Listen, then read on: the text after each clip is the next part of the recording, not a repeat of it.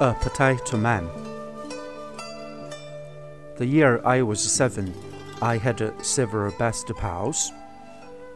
We often hung around and played together. One winter day was glorious. We played hard and got tired, and then we roamed the yard of our community.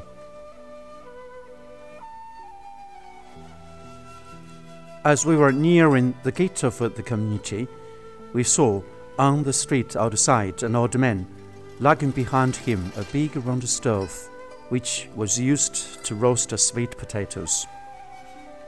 He was progressing slow but steady, yelling, "Sweet potatoes!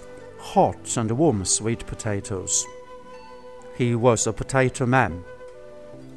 Dressed in tatters, the potato man was a picture of poverty. His face was wrinkled and smudged, but his smile was genuine. When he saw us kids, he paused. To my surprise, he made a sign for me to go over. After some hesitation, I went up to him. He picked up a sweet potato and put it into my hand. "Girl, it's for you," he said. "Enjoy it, it's free." Although my parents often warned me not to take food from strangers, yet the temptation of eating the treats got the better of me. I took it over. The sweet potato tasted great.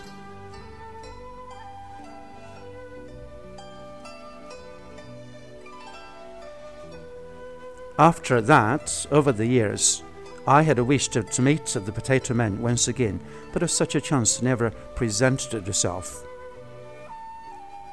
After the potato man came back into my mind repeatedly, I suspected that it was one of the dreams where I had desired to meet my grandfather, who had passed away early on. When I shared my idea with the father, he said that very probably it was the work of my fancy. I was very sad. Time flew. I turned 14.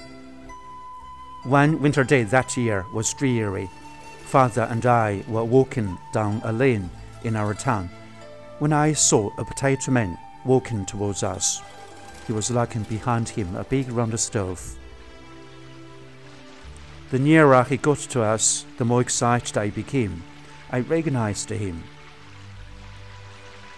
Tugging at Father's sleeve, I said under my breath, "Father, look, it's the sweet potato man who gave me a potato years ago."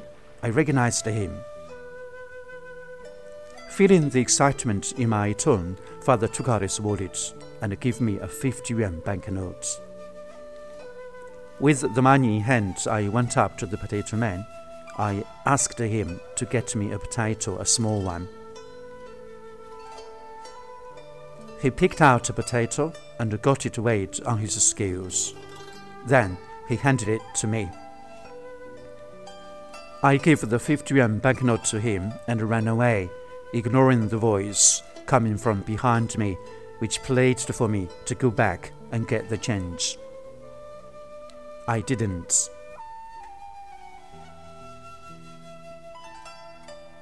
Even today, I still have no idea why the potato man gave me a sweet potato the year I was 7. One of my hypotheses is that seeing me very probably evoked memories of his own family or his own granddaughter.